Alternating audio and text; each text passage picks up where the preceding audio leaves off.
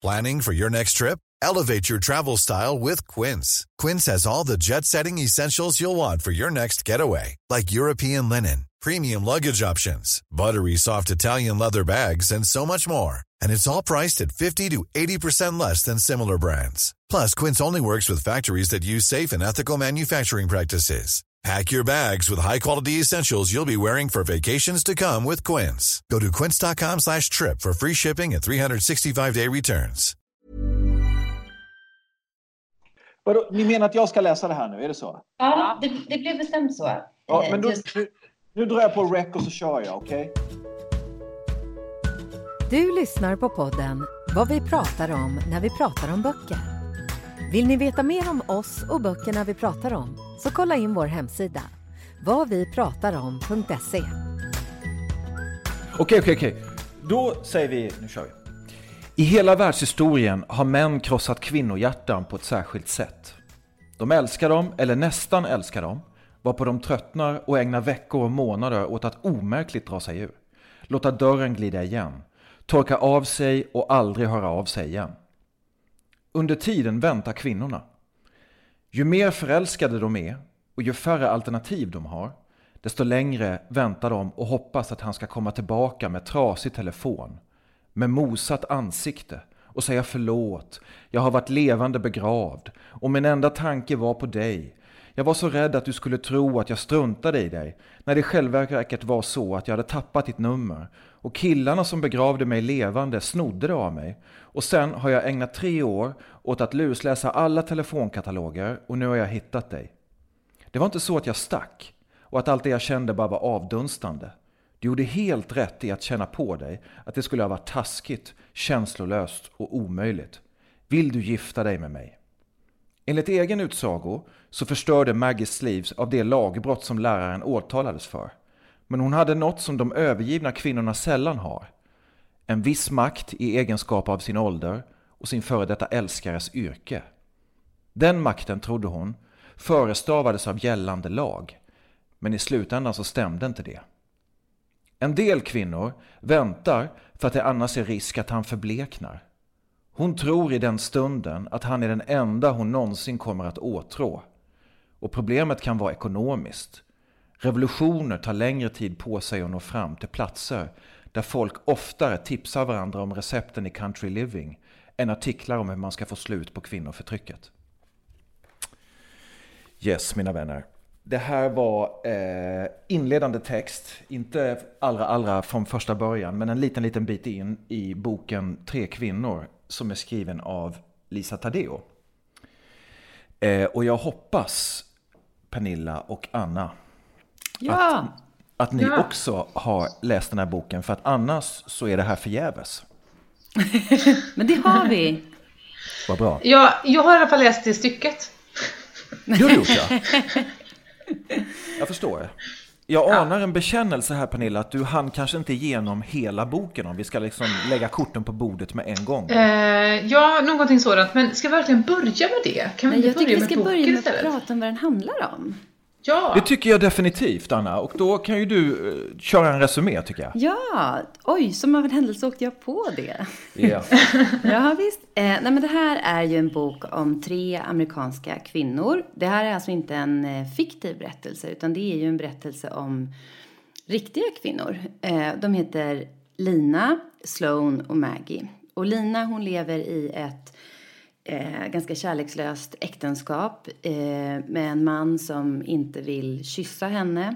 Och hon längtar desperat efter att bli kysst egentligen. Och sin gamla high school-kärlek. Och Sloan, hon är en snygg, tuff, populär kvinna. Hon är gift med en man som är kock och lite ball, och de har en fin restaurang. Och är ett sånt där par som folk i den trakten känner till. Men hennes man vill att hon ska ha sex med andra män. Och sen är det Maggie då, som när hon är ung har ett hemligt förhållande med sin high school-lärare. Och sen när det har gått några år efter det så bestämmer hon sig för att anmäla honom. Och så får man följa hur det går. Och det här är ju liksom en reportagebok. Och Lisa Taddeo som har skrivit den, hon har gjort otroligt mycket arbete kring de här kvinnorna. Hon har följt dem, som jag förstår, under 8 års tid. Hon har läst deras dagböcker. Hon har följt med i sammanhang där de är, i terapigrupper, i deras miljöer. Hon har flyttat till städerna de bor i. Så att det är oerhört liksom djuparbetat. Och så kan man säga att temat är sexualitet och lust och relationer eller längtan och hur de här kvinnorna lever i sina liv. Ja, var det en rimlig sammanfattning? Det var en mycket bra sammanfattning, skulle jag säga. Ja. Ja, men vad tycker vi då? Ska vi börja med dig, P.O.? Ja, det kan vi göra. Jag famlar lite efter orden här. Jag försöker, nu är det kanske någon månad sedan jag avslutade den här, men den har verkligen funnits kvar hela tiden efter det. Det är samma för mig. Jag kunde nog inte riktigt sluta när jag väl startade på den här.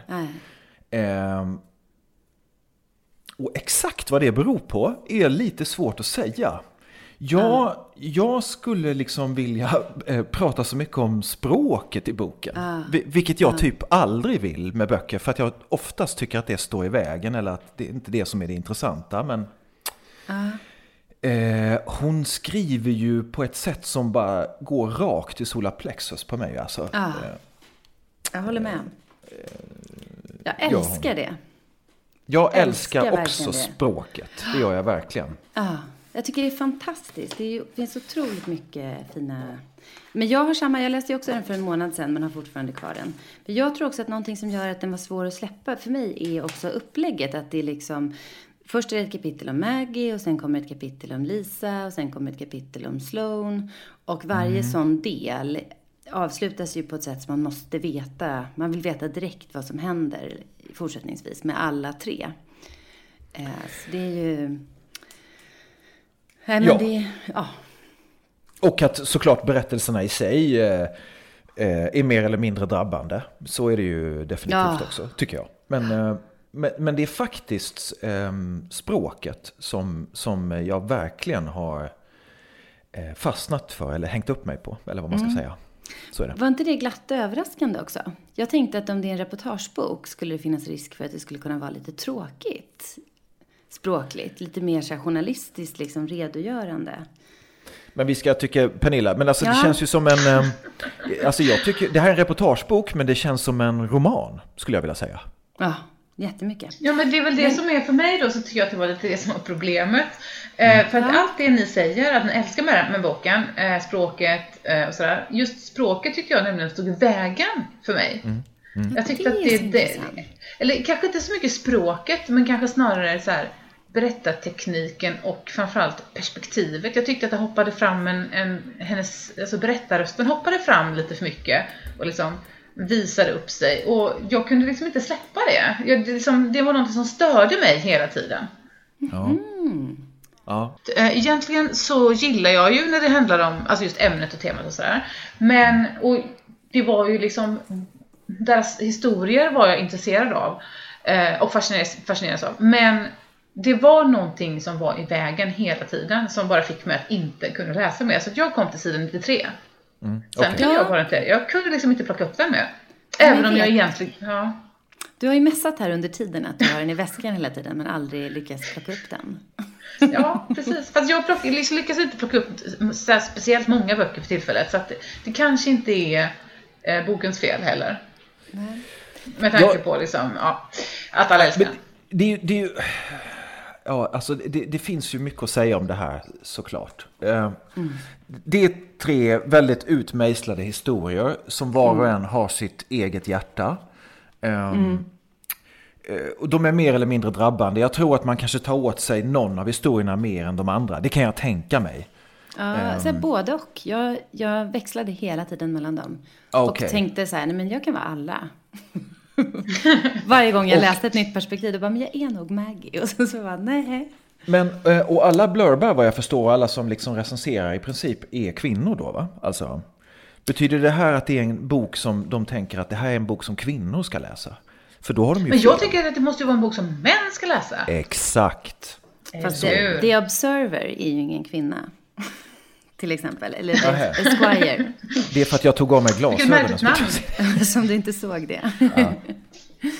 Men alltså det är klart att den säkert vänder sig i första hand till kvinnor. Men jag tänker att kvinnor också generellt läser mer än män. Ja.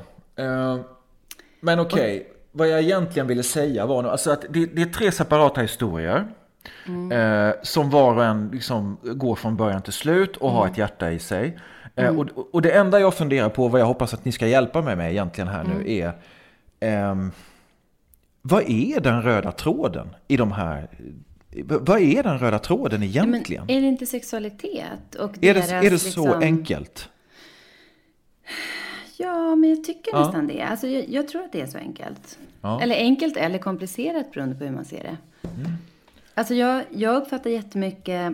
Jag tycker jag har läst några kritiker som har tyckt då så här att de är alldeles för offerbetonade. Eller att det är väldigt amerikanskt. Att de har liksom könsroller som är annorlunda än hur det är att vara kvinna idag i Sverige. Eller vara människa kanske. Men jag uppfattar att det är väldigt... att det känns väldigt så här fördomsfritt och osminkat. Men det handlar ju mycket om sexualitet och lust. Och att liksom få leva ut sin person eller sina behov, eller man ska säga, i en relation. Och en kvinnas ställning. Så tycker jag nog ändå att det är en ganska tydlig röd tråd.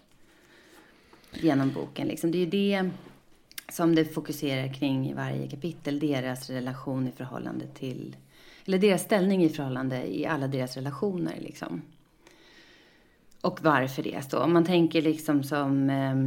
Det är någonting med att allting är på männens villkor. Ja. Och att även kvinnorna går med på det. Alltså att Exakt.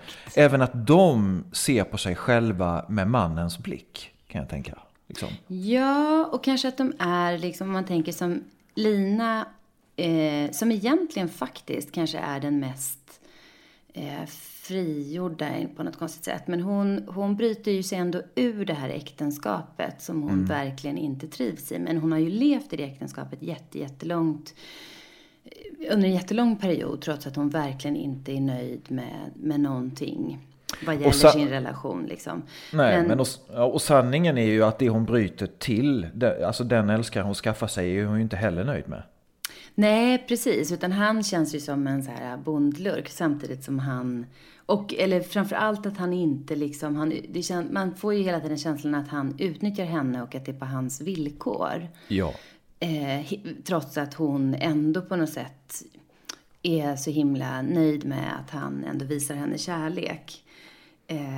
Och det är ju lite sorgligt på något sätt när hon håller på. Ja, men alltså att nöja sig med brödsmulor liksom, eller någonting. Ja, och det är på något sätt som att hon inte tycker att hon är värd något annat eller så. Precis. Nej, men absolut, alla här gör ju egentligen våld på sig själva eller sin egen person och värderar sig själv hela tiden utifrån andras ögon liksom. Det gäller ju även för Maggie och Sloane, och de får ju inte heller något alltså det är ingen som tar deras parti liksom. Jag tänker att när Sloane hon och hennes man lever ju i en ganska öppen relation då, kan man säga, och han vill ju att de ska ha sex med andra och framförallt att hon ska ha det och sådär, och då är det något sammanhang där det är en man som är med i deras relation liksom, och då blir när hans fru får reda på det, då diskuterar ju de hela tiden utifrån så här, det bästa kanske är om hennes man ska gå dit och prata med frun, för att Sloane kommer bli så attackerad liksom, och få bära liksom skulden för allt det här. Men alltså jag tycker att det är superintressant, men det som jag tänker är att jag tror inte att alltså det här är ju USA och medelklass USA och riktigt så här men liksom medelklass utanför storstäderna, kanske inte det man är van vid från många filmer och böcker och sådär, alltså det samhället som skildras. Och Lina är ju liksom typ hemma med barnen, och Sloane är ju för sig yrkesarbetande, men de har ju ändå liksom liv som är typiska så här medelklass, tänker jag. Men jag tänker att det ändå inte är så himla långt från Sverige. Nej. Faktiskt. Det låter ju väldigt bra när du pratar om det. Nej, men alltså sensmoralen. Men du vet, ibland, ni vet ju hur det är. Ibland bara det inte funkar liksom. Med en bok. Ja, absolut. Så kan det vara. Sensmoralen är att liksom vi har inte rört på oss särskilt mycket på ett sätt. Alltså att vi ja, men lite. Vi är kvar i medeltiden. Ja, och framförallt att det som är kvar är de här dömande ögonen. Alltså jag kan tänka mig att, jag vet inte exakt, men jag kan ju tänka mig att en del som läser den här boken kommer att vara fördömande liksom. De berättar ju väldigt öppet och liksom fritt ändå om sitt liv på ett sätt som väldigt få personer ändå skulle göra. Det är ju osminkat liksom, och därför känns det ärligt och äkta. Men jag kan tänka mig att det skulle störa, det kommer säkert störa en del personer som läser boken. Ja. För att det liksom inte alls speglar den här drömvärlden på något sätt. Man tänker den här drömmen som Lina faktiskt har. Hon vill ju jättegärna ha liksom det här traditionella sagolivet med en man som försörjer henne och som är liksom en romantisk älskare och sådär. Och så blev det inte alls så. Nej, det är inga lyckliga slut i de här berättelserna.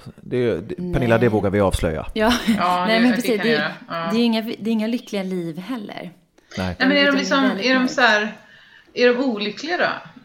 Jag som inte har läst så långt. Eller är det mer så här ett vanligt liv? Nej, det känns faktiskt, tycker jag, som att alla är olyckliga. Ja, okej. Lina är ju lycklig i stunder när hon träffar sin älskare. Men hon liksom lägger ner allt och åker så här flera timmar i bilen för att kunna ligga med honom i bagageluckan i en skog. Och sen åker han därifrån. Ja, men den liksom kvarten är värd så mycket för henne. Så det är hennes liksom ljuspunkt. Även om han var en bondlurk, eller hur var det? Ja, precis. Men hon tycker ändå att han är så här ömsint liksom. Så att det är ändå liksom... Men jag återkommer till sensmoralen hela tiden. Alltså, vad är det hon vill säga med det här egentligen? Alltså... Men tror inte att hon bara vill visa hur det kan vara och hur det är på riktigt liksom. Jag kan tänka mig att det finns jättemånga personer som lever ett liv där man egentligen inte själv är nöjd med alla situationer eller känner att man har valt dem eller får det man vill ha eller man ska säga, men man är så fast i den rollen man tänker att man ska ha och som man tänker att andra människor tycker att man ska ha, att man liksom inte kan ta sig ur det. Och åren går. Liksom. Ja, åren bara går och man får ju nästan ont i magen när man läser om Linas liksom, äktenskap med 2 barn som verkar förskräckligt. Rent liksom helt kärlekslöst. Ja, verkligen. Eller så här ångesten med Sloan liksom som...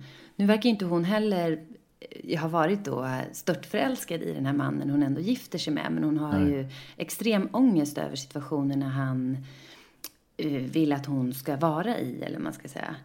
Och men liksom, hon vill inte det själv, eller? Alltså det känns som att hon efteråt inte är helt säker. Hon tycker att det är väldigt jobbigt liksom i början. Nej, men så här. Hon har ju en problematisk uppväxt. Ja, verkligen. Det vågar man säga. Som färgar av sig på alla hennes nära relationer. Ja, så hon har lite svårt med anknytning och sådär. Ja, absolut. Och också egentligen ju att sätta ett värde på sig själv i någon mening. Ja. Så det är en amatörpsykologisk analys att hennes barndom följer med henne in i hennes långa relationer. Hennes närmare relationer, så att säga. Ja, precis. Ja, och hon träffar ju någon som är dominant och kan liksom få henne att göra saker. Kanske inte mot sin vilja, för hon tänker ju att hon vill det här.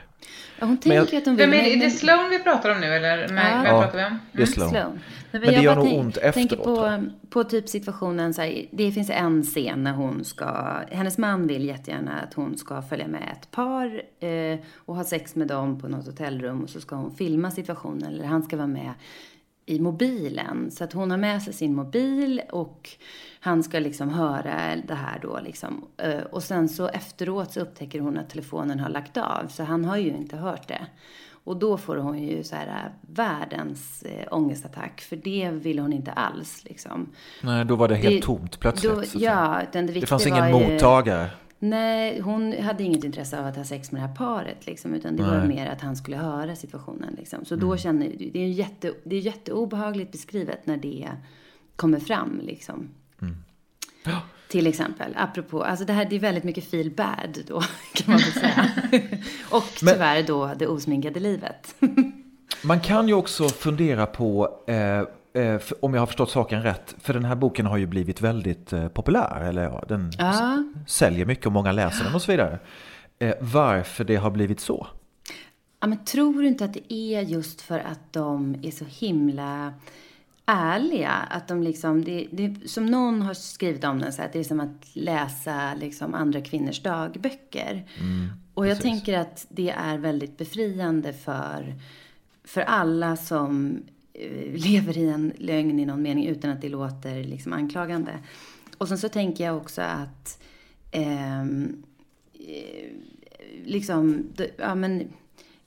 jag tänker att alla som inte dömer de här på något sätt tycker ju att det är fantastiskt att man berättar, för de berättar ju väldigt osminkat liksom, om sitt liv. Och då tänker jag att det är befriande med den igenkänningen och att alla människor har väl hemligheter eller situationer som man inte alltid är så nöjd med. Och det är väl då är det jätteskönt att läsa. Alltså jag tyckte att det var fantastiskt skönt att läsa den här boken.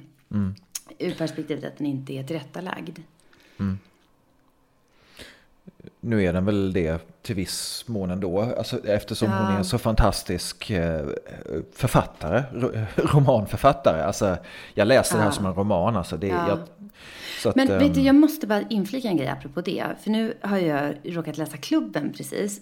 Och är helt tagen av den. Och vi ska inte prata hela programmet om Klubben. Men en grej som författaren av Klubben säger är ju att ett sätt att liksom visa personerna som avger ett vittnesmål rättvisa är att göra ett fantastiskt språkligt arbete. Alltså för att om man inte gör det jättebra, då blir det som att man bara håller på med skvaller liksom. Att det är ett sätt att visa respekt för den som delar sin historia, att göra sitt bästa och att presentera den här historien på ett liksom litterärt och fint sätt. Så att det inte hamnar i någon sorts skvaller tabloidfack. Så jag tänker att, tror inte att det kan vara medvetet också att, för det är väldigt, alltså jag tycker den är så, ja men den är litterär liksom, det är jättevackert språk och fina uttryck och det är så många, jag satt smsade dem till mig själv när jag läste, det är så otroligt många liksom finurliga sätt att beskriva sorgliga saker i omgivningen på och så samtidigt inte vara dömande. Nej, hon har ju verkligen ett galghumoristiskt sätt att uttrycka sig på. Otroligt direkt. Alltså, Och det är väldigt så här, målande också. Man får ju bilder i huvudet för sig hur det ser ut hela tiden. Raljant är det också. Det är bra, det är jättebra. Jag älskar raljant. Nej, det är bra. Så men Pernilla, du måste läsa klart den. Fast du måste komma ur det här att du inte orkar läsa något först. Ja, jag vet. Men det är just det där att den är så där ordrik och liksom målande som jag liksom inte riktigt orkar med just nu. Jag vill ha en roman på 120 sidor liksom, där allt är avskalat och bortkokat. Ja, jag förstår. Så kan det också. Ja, men det är bara det där just nu. Det går säkert över. Men fick du inte lite läslust av novellen? Ska vi prata lite om novellen? Den pratar jag jättegärna om. Nu har jag inte hunnit läsa slutet ändå, men jag tycker jättemycket om det redan från början. Det fanns ingenting jag hakar upp mig på. Det var liksom precis så där härligt, som verkligt och en riktig vänskap mellan de här två tjejerna. Du kan väl berätta lite vad det handlar om, Anna? Okej, jag presenterar den också då. Nej, men Lisa Taddeo har jag också skrivit en novell som ges ut av Novelix som heter Suburban Weekend. Och jag tror att den har säkert fått, den är lite prisbelönad och sådär. Och det förstår man verkligen när man läser den. Men den handlar om två unga kvinnor som heter Fern och Liv. Och de det är egentligen deras umgänge i liksom New Jersey och New York. Men P.O., du har läst novellen. Jag har läst den. Jag har läst den. Absolut. Och om jag ska ge en kort recension på den så drabbade den mig inte alls lika hårt eller lika mycket som Tre kvinnor. Inte alls. Nej, men det är ju två olika berättelser också. Ja, men jag tycker att den här novellen känns mycket mer spekulativ och som en rip-off på någonting av Bret Easton Ellis eller sådär. Inte alls lika spännande alls. Inte alls. Jag tycker att det är en fin skildring av vänskap. Alltså nu betyder det inte att jag inte tycker att Tre kvinnor var helt fantastisk. Men jag tycker att jag gillar den jättemycket. Jag tycker att många av hennes snygga formuleringar finns ju här också. Oh ja, massor. Liksom, hon skriver... Så jag tänkte så här, om man vill få en känsla för hennes språk och det man verkligen kan gilla med hennes språk, så i den här novellen kan man börja läsa den. För här finns det ju Definitivt. många... Och liksom jag tänkte på det här sättet hon beskrev när Ferns föräldrar går bort båda två i cancer. Det är jätteotäckt beskrivet och så samtidigt med nästan så här humoristisk ton. Ja, precis. Men och det håller jag med om. Det håller jag med om. Det är bara att jag inte tycker liksom att berättelsen leder någonstans så att hon får till det. Tycker du inte det med slutet? Nej, men det gillade jag. Pernilla, du måste läsa slutet snart. Jag ska läsa slutet idag. Poängen där det knyts ihop. Ja, fattar. Men jag tyckte liksom att jag tänkte på Elena Ferrante. Jag vet inte varför jag gjorde det, för att det var inte jättelikt Ferrante, men lite sådär att de visar vänskap som är på riktigt. Det är liksom ingen feel-good vänskap liksom, utan den är på riktigt. De säger taskiga saker, de är liksom lite rivaler och sådär. Men så tänkte jag också faktiskt på Sally Rooney också. Att det här är liksom lite mer så här övre medelklass i USA. Och inte medelklass på Irland, men liksom lite samma, ja men ni fattar, lite liksom modernt sådär. Ja, absolut. Jag gillar båda jättemycket och tycker man ska läsa båda. Och man kan börja med novellen. Tycker också att man ska läsa båda, faktiskt.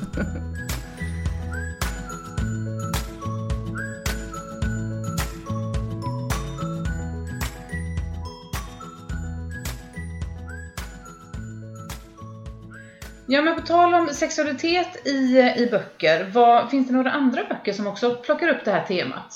Med kvinnlig sexualitet och lust och sådär. Och även manlig kanske? Ja. Alltså jag tänker på då Hit men inte längre, som både du och jag har läst ganska nyligen, Pernilla. Ja, just det. För den handlar ju ganska mycket om, alltså i alla fall, det är ju liksom en kvinna som är ganska sökande och som hela tiden är i gränslandet på något sätt. Eller såna här gråzoner. Alltså hon lever i en relation som hon inte alls är nöjd med. Och så bestämmer hon sig för att hon ska vara otrogen. Eller hon lever också i en relation, i en situation hon inte är nöjd med. Att det är så här tvåsamhet och man ska skaffa barn och bo ihop och vara så här vuxen. Och då söker hon upp en person via nätet och åker till Stockholm och tänker sig att hon ska vara otrogen bara för att kolla hur det är. Och sen så blir det såklart jättejobbigt. Och sen följer en rad liksom jobbiga situationer. Det var ju väldigt kort om just gränssättningen. Kan man inte säga att det är lite på samma tema? Ja. Det är mycket obekväm sexualitet i den boken. Ja, men det är det väl lite grann i Tre kvinnor också. Tycker jag att jag kan lyssna mig till att ni tycker. Att de inte riktigt kan sätta sina egna gränser. Även om,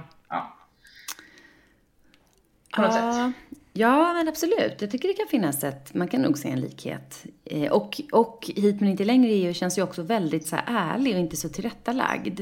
Det är ingen ambition liksom att skapa något liksom tillrättalagt. Så det tycker jag också är en så här stark gemensam nämnare mellan de två. Men vad säger du, P.O.? Jag kom plötsligt att börja tänka på den här boken, jag vet inte om ni har läst den, Min sårbara kropp, som kom, var det i år eller var det förra året, som Helena Österlund skrev. Ja, just det. Jag kollade in henne på bokmässan faktiskt när hon pratade. Jag vet att du, P.O., har tipsat om den, men jag har inte läst den än. Jag hade glömt bort den, men den är ju stark och handlar verkligen om det här också, att sätta gränser och att överträda dem. Jag har tyvärr inte läst den, men den kanske jag måste sätta på min lista nu då. Ja, och det är ju då en havererad kärlek. Och sen så börjar man bete sig otroligt destruktivt när kärleken har gått sönder. För man vet inte vart man ska ta vägen med all sin sorg, kan jag väl säga. Ja, just det. Ja, det lät, jag måste anteckna här nu genast. Tycker det lät väldigt intressant. Min sårbara kropp heter den. Och den är ju rätt detaljerad, får man ju säga. Bitvis sjukt jobbig läsning faktiskt. Ja, jag lyssnade på dem på bokmässan. Hon satt och talade med Åse Berg. Okej, om det här ämnet eller vadå? Ja, men om obekväma kvinnor kanske, eller liksom sexualitet i litteraturen på något sätt.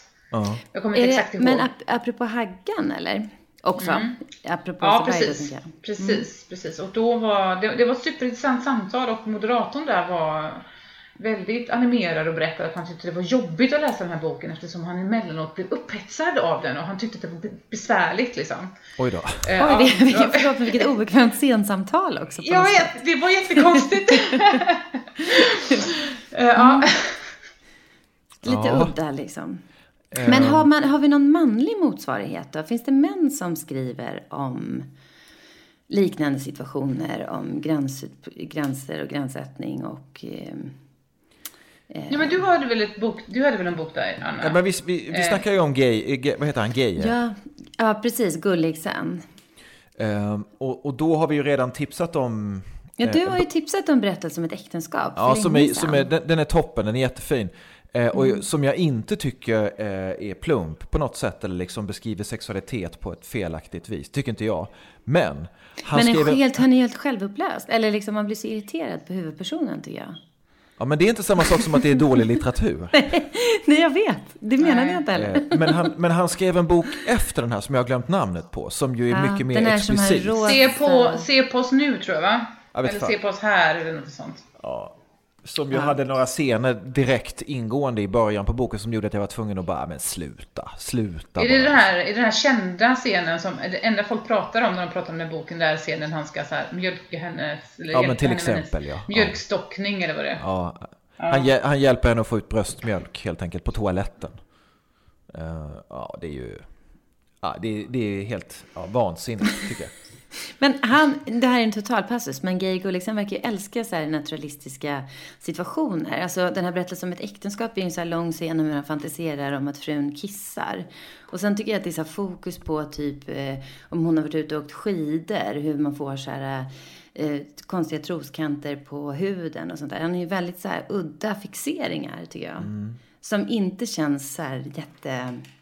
Nej, men liksom varför lägga ut texten i 2 sidor om någon så här urinering?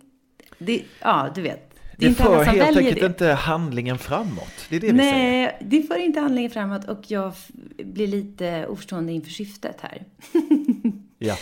Men det är roligt att han har ett öga för detaljer. Det är mer att man liksom inte alltid vill läsa om de detaljerna. Lite så kände jag. Ja, vi konstaterade ju också att den manliga blicken kan ju även finnas i kvinnors sätt att skriva. Alltså, jag tog upp det då i 3 kvinnor. Alltså, det är inte så lätt att säga att bara för att det är en man som har skrivit någonting eller för att det är en kvinna som har skrivit någonting. Det är inte alltid så himla lätt att avgöra. Nej. Men... Eller? Nej, men jag kom på också, vilket nu naturligtvis känns lite dåligt här då, att jag tror att jag mest läser romaner och relationsromaner som är skrivna av kvinnor. Jag också. Jag läser nästan inga män alls. Nej, alltså det ska vara så här High Fidelity typ för 500 år sedan. Som är det närmaste jag kan komma på nu. Jag har läst någon manlig författare någon gång i år, men jag kan liksom inte komma ihåg vilken. Jag har läst massa manliga i år, men inte just i den här genren. Liksom. Nej, du tänker på den genren, ja. Jag förstår. Nej. Men så det slog mig just att det var ju märkligt att det var så. Men vill vi läsa lite mer relationsromaner skrivna av män då? Ja, vi kanske kan få tips till podden på så här riktigt bra relationsromaner skrivna av män. Precis. Gärna om gränssättning i relationer. Ja. och liksom själv Att inte sätta ett värde på sig själv och så här, tycker jag är ett intressant tema. Ja. det här kanske inte finns. Du vet med, ja, det låter ju lite, ursäkta, men det låter ju lite otroligt att en sån bok skulle komma. Ja, förutom så här kurs i självutplåning av Henrik Bromander.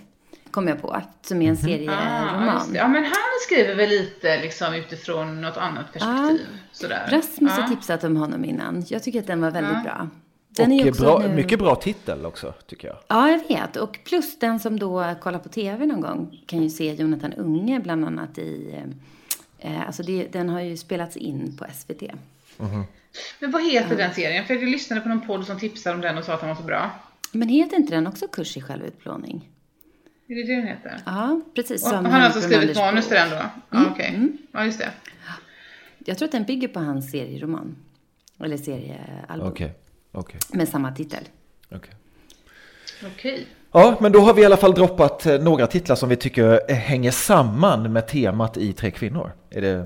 Ja, i alla fall lite så här långsökt hänger samman med temat. Ja. Men det tycker jag ändå. Så Maria Maunsbach, Hit men inte längre.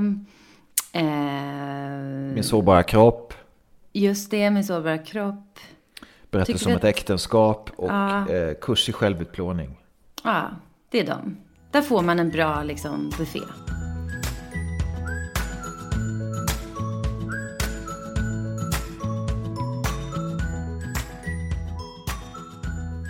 Nu är det dags för boktipset! Joho! Kommer du köra ångesttåget? Nja. Är det, nja. Jo, det kommer jag. Okej, vi kör den. Det är ångesttåg, absolut. Jag vill tipsa den här gången om Eileen Miles självbiografiska bok Chelsea Girls. Den kom ut på Modernista och det var väl i år den kom ut i svensk översättning, skulle jag säga. Jag var och lyssnade på henne på Kulturhuset när hon var här och pratade om boken och då köpte jag den samtidigt såklart. Och Modernista gör ju bara snygga grejer. Ja, handlar om att komma ut sexuellt. Gör den ju. Alltså, till exempel. Och livet med en alkoholiserad far, hur det var att växa upp i ett alkoholisthem. Och sen kämpa sig till att bli poet och författare. Och allt detta i 70- och 80-talets New York. Ja, helt inte POs miljö, eller? Så att det är right up my alley, den här boken. Absolut. Sen är den ju lite stökigt skriven. Alltså det är ju en poet som har skrivit en roman, vilket betyder att romanbygget vacklar lite, kanske, skulle jag säga. Det är skrivet som poesi, det är så jag menar. Men du brukar inte vara allergisk mot det direkt? Nej, fast över 300 sidor så kan det bli svårt att hänga med ibland. Jag förstår. Men det är en jättefin bok, tycker jag. Chelsea Girls, Eileen Miles, det är mitt tips. Ja, vad kul. Det var asbra. Den vill jag också läsa. Pernilla då, har du något tips?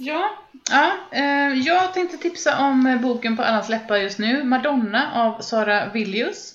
Jag har ju varit och letat efter den urmycket. Och den är slut på förlaget och slut på alla bokhandlar. Ja, den har blivit årets hype. En föredömligt kort roman på 219 sidor och det är väl så här, jag kan inte om det är A6 liksom, eller A7 eller vad det kan vara, för den är ganska liten liksom i formatet. Och den borde ju den passar ju bra i det här dagens ämne faktiskt, för att det handlar ändå om en kvinna och hennes sexualitet. För hon, det är en kvinna eller en författare som det är en skoningslös undersökning av vad det är att vara moder, kvinna, Madonna och kropp. Och hon kan inte längre skriva, men hon skriver ändå. Hon tänker på sin man som hon inte längre orkar tänka på, och hon har sina pojkar och hon vill bara vila och hon vill ligga och hon vill kyssa och hon vill liksom uppleva saker. Och den kan ju uppfattas vara jättestörig och sådär, men den är precis sådär som jag vill läsa just nu. Den är kort.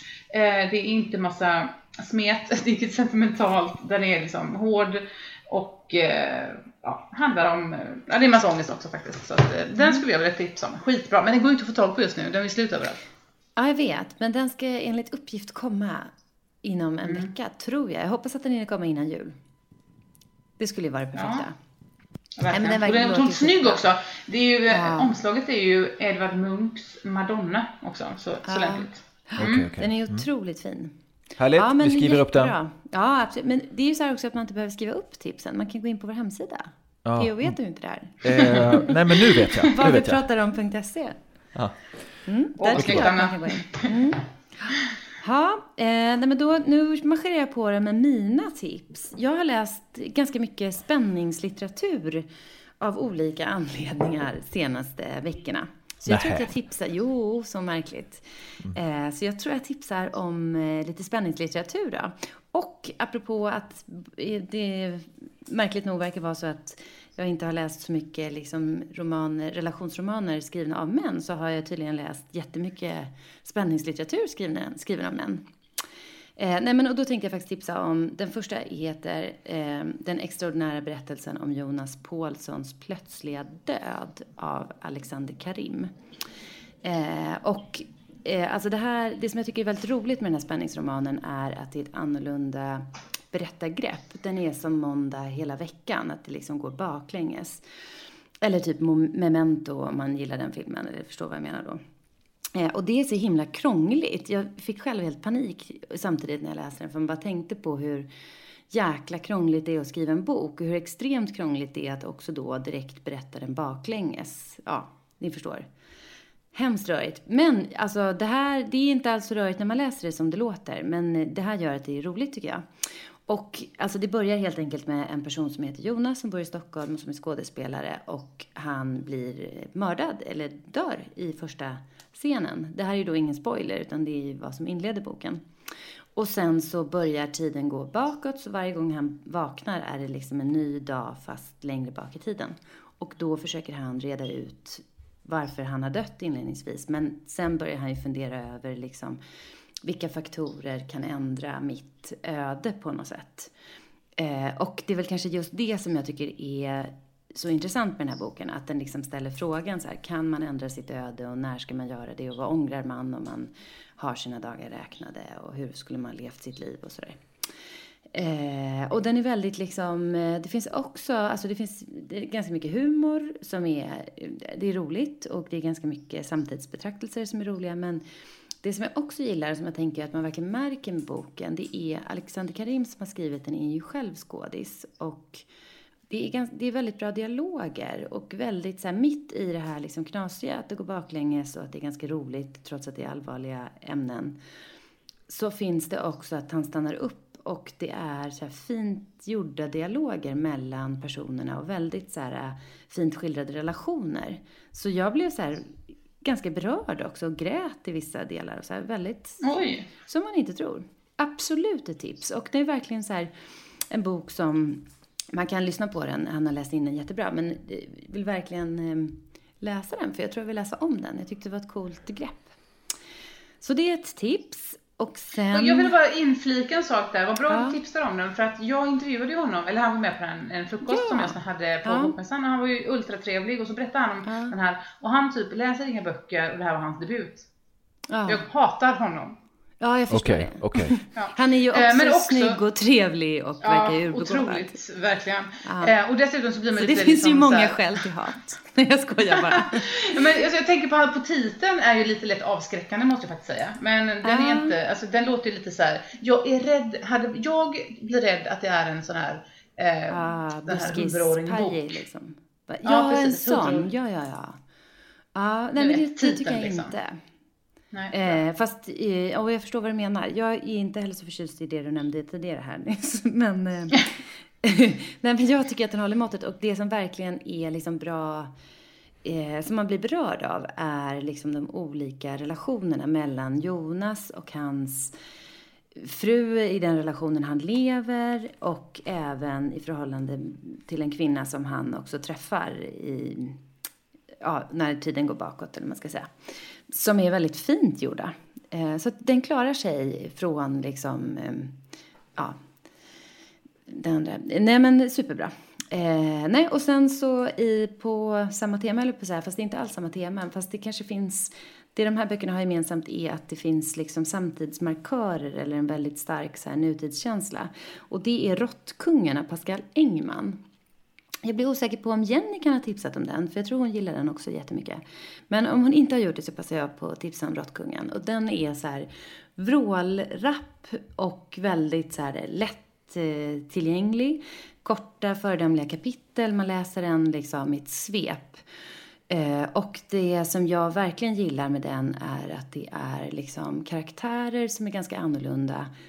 Och sen att det finns ganska mycket så här samtidsreflektioner insprängda. Och den har ett tema som jag också tycker är väldigt intressant. Alltså den handlar om hat och det tror jag inte spoilar boken. Men att det är liksom män som hatar kvinnor eller den här incel-rörelsen. Så det, och jag tycker egentligen att det är intressant för att det säger liksom någonting om samhället idag och hur människor beter sig mot varandra kan man säga. Och sen extra plus är ju då, den här börjar ju med, det har ingenting med egentligen så mycket historien att göra, men en journalist då är en av karaktärerna och hon ska leta ett scoop och begär ju ut massa handlingar av riksdagsförvaltningen för att hitta ett spännande scoop. Tyckte jag känns väldigt nutida och spännande att läsa. Ja. Bra tips! Precis. Men, så det var mina tips. Alexander Karim och Pascal Engmans senaste. Då har vi att läsa i jul och nyår. Ja, det har vi verkligen. Ja, ska vi säga tack för idag då, eller? Ja, men det gör vi. Ja, okej. Hej då! Tack, ha det bra, hej då! Vi som är med i den här podden heter Anna Bågstam, Alex Haridi, Jenny Jakobsson, Pernilla Wellrath, Theo Bengtsson, Rasmus Klamas och Daniel Svärd. Vill ni veta mer om oss som är med i programmet så följ oss på Facebook. Där finns vi under namnet Vad vi pratar om.